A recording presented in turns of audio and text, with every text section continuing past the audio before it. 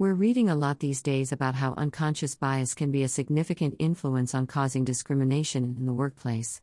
So, is unconscious bias also a causal factor for sexual harassment? Let's examine the issues. According to a report from Vanderbilt University, unconscious bias, or implicit bias, is often defined as a prejudice or unsupported judgment in favor of or against one thing, person, or group over another.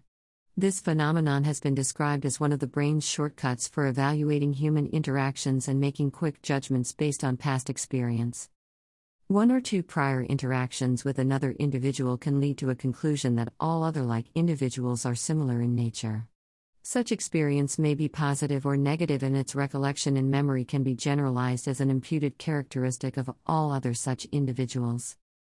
The result can be unconscious bias against other individuals because of their gender, race, ethnicity, national origin, religion, age, disability, or other bases.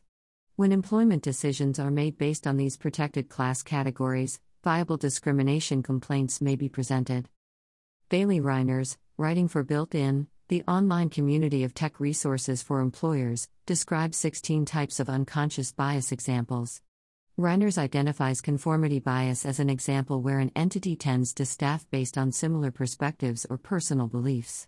Such staffing practice could perpetuate a boys' club atmosphere that tolerates or even encourages sexual joking, innuendos, or misogynist attitudes that foster sexual harassment conduct.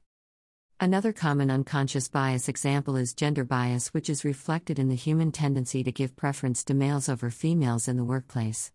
This propensity tends to treat women as second-class citizens and can easily allow behavior to trend toward conduct deemed to be sexual discrimination or harassment.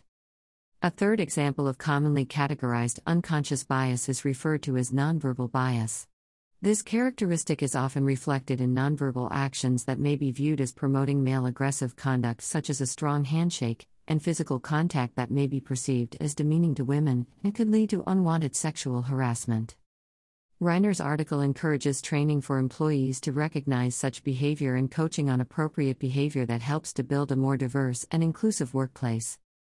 While occasional or casual incidents of offensive behavior may not rise to the level of actionable sexual harassment as defined by the EEOC and the courts, responsible employers should now be adding unconscious bias issues to their anti-harassment policies and training for employees.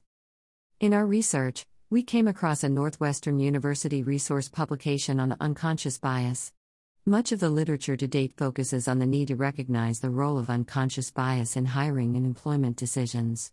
Some academic studies have examined the adverse effects of gender bias. However, to date, we have not turned up information on academic studies connecting unconscious bias and sexual harassment.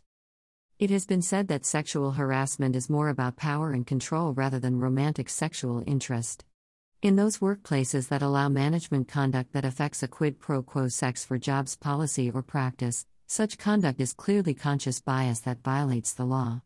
The innuendos or subtle unwanted sexual conduct that victims often complain about is sometimes more difficult to prove in the administrative and litigation arenas.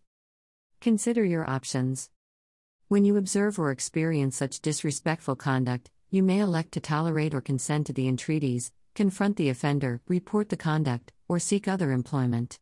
Each alternative has its pros and cons, which must be weighed in light of your individual circumstances.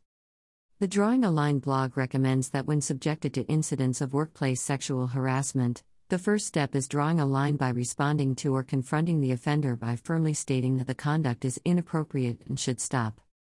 If customary internal reporting mechanisms prove ineffective or if you fear retaliation, the Drawing a Line blog recommends that you copy or save evidence of the harassing conduct or communications. You are encouraged to speak with an EEOC or FEPA intake investigator or an attorney. These resources can offer advice and assistance on how to proceed with a harassment or discrimination complaint.